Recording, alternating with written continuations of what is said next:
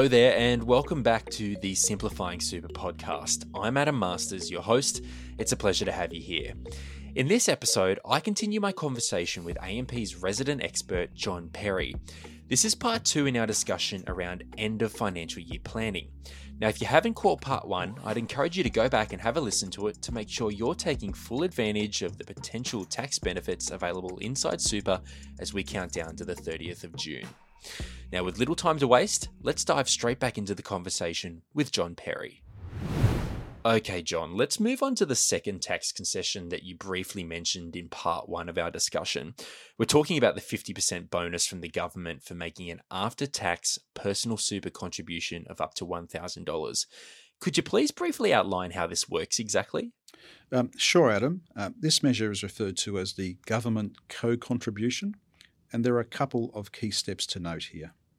First, you need to earn at least 10% of your income from employment. This offer or concession is not available to persons who are not employed or who are self-employed. If your total income is equal to or less than $39,837 in the 2021 financial year, and you make after-tax contributions of $1,000 to your super fund, you will receive the maximum co-contribution of $500 from the government into your super fund. Now, if you think about that for a moment, there aren't too many places you can get a guaranteed 50% return these days.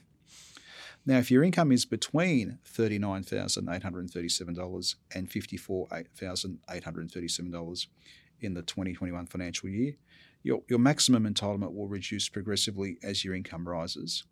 And once your income exceeds the higher threshold of $54,837, you will not receive any co-contribution. Okay, so this makes me wonder, are there any limits on how much can be contributed as an after-tax contribution? Yes, there are, Adam. And the good news is that limit on this type of contributions is much higher than for concessional contributions. It's actually $100,000 per annum. And come 1 July 2021, it'll be rising to $110,000. Furthermore, to make after-tax contributions, a person's total super balance, which is essentially the total they have invested through their super, including any pensions they might have, and which is measured at 30 June each year, must be less than 1.6 million. So for those who are under age 65, they may be able to contribute $300,000 in one hit. This is also rising to $330,000 from 1 July 2021 in the 1 year, if they're eligible. So a much larger cap for these after-tax contributions. Okay, not to jump around too much here, but I think you also mentioned earlier that there's a tax concession where one member of a couple makes an after-tax contribution for the other member. Could you just elaborate a little bit more on that one for me? Yeah, sure. If one member of a couple is earning more than their partner and they would like to top up the retirement savings of their partner or vice versa, they can consider making what's called a spouse contribution. If the spouse who receives the contribution meets some eligibility criteria, the contributing spouse can get up to $540 as a tax offset from the government in their tax return.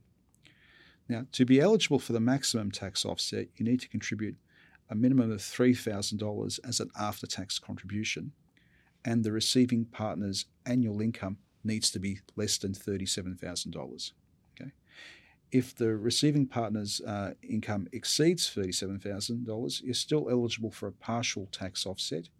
However, once their income reaches $40,000, you'll no longer be eligible, but you can still make contributions on their behalf. All right, there's a fair bit to consider there, John, but all really good information, I'd say. Before we go and wrap things up, is there anything that you wanted to flag that we should also be considering before contributing to super? Yes, Adam. I already pointed out that there are limits on how much you can contribute to super, and it's worth mentioning that if you exceed these super contribution limits, additional tax and penalties may apply. Now, as we approach the end of the financial year, it's important that contributions are received by your super fund on time, and that is before 30 June. So if you're planning on claiming a tax deduction or obtaining other government concessions via super on certain contributions when you do your tax return, make sure those contributions reach your fund on time. Now, before contributing, please note that the government sets general rules around when you can access your super, which typically won't be until you reach your preservation age and meet a condition of release, such as retirement. So if you have spare cash but need to access it soon, then please don't use it to contribute to super. And finally, superannuation rules can be quite complex. So for more information regarding what caps and limits apply to you, check out your MyGov account or speak to your advisor about what may be right for you. Well, I tell you what, John, time flies when you're having fun, and it's always a pleasure sitting down to talk superannuation with you. Thank you once again for your time. If you're like me and perhaps you want more information, please visit amp.com.au/super. And remember, it's always important to consider getting expert advice before making any financial decisions.